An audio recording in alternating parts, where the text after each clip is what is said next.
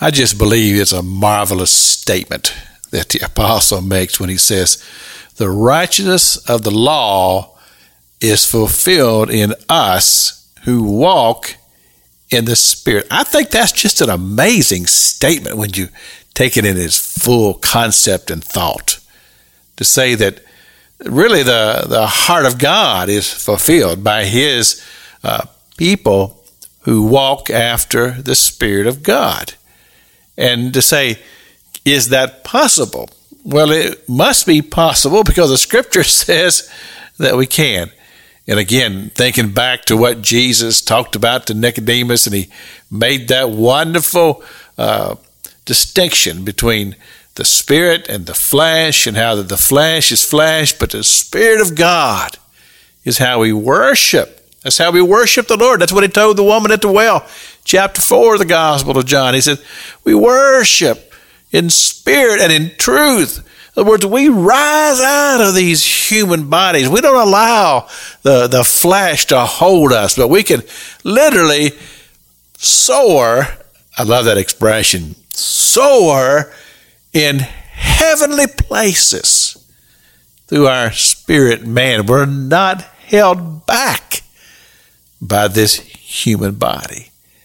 And like I said, I just think this is an amazing statement, that this is how we please God, because we choose to rise above our carnal man, not to live in the realms of the flesh. In other words, we're not held by the boundaries of the human body, but our spirit is much bigger than that and much freer than that. And I can be set free from the confounds of the human body, even though I'm still living in my body.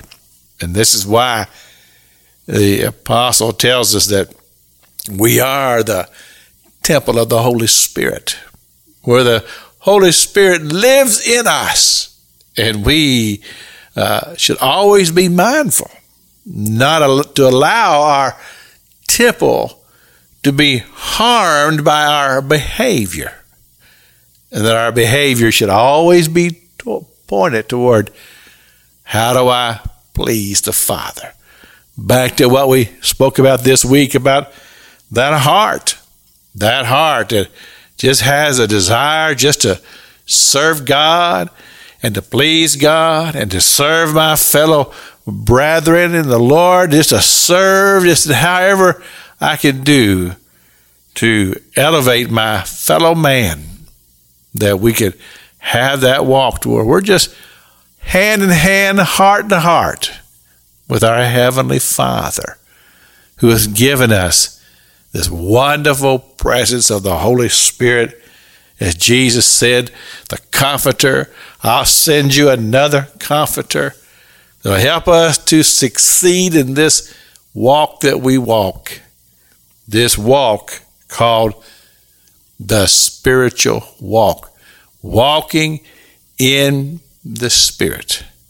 As the Apostle Paul used the expression, he says, I crucify the old man.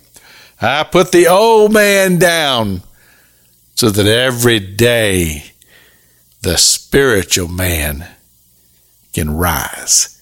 It's Pastor Jack King with the gospel on the radio broadcast.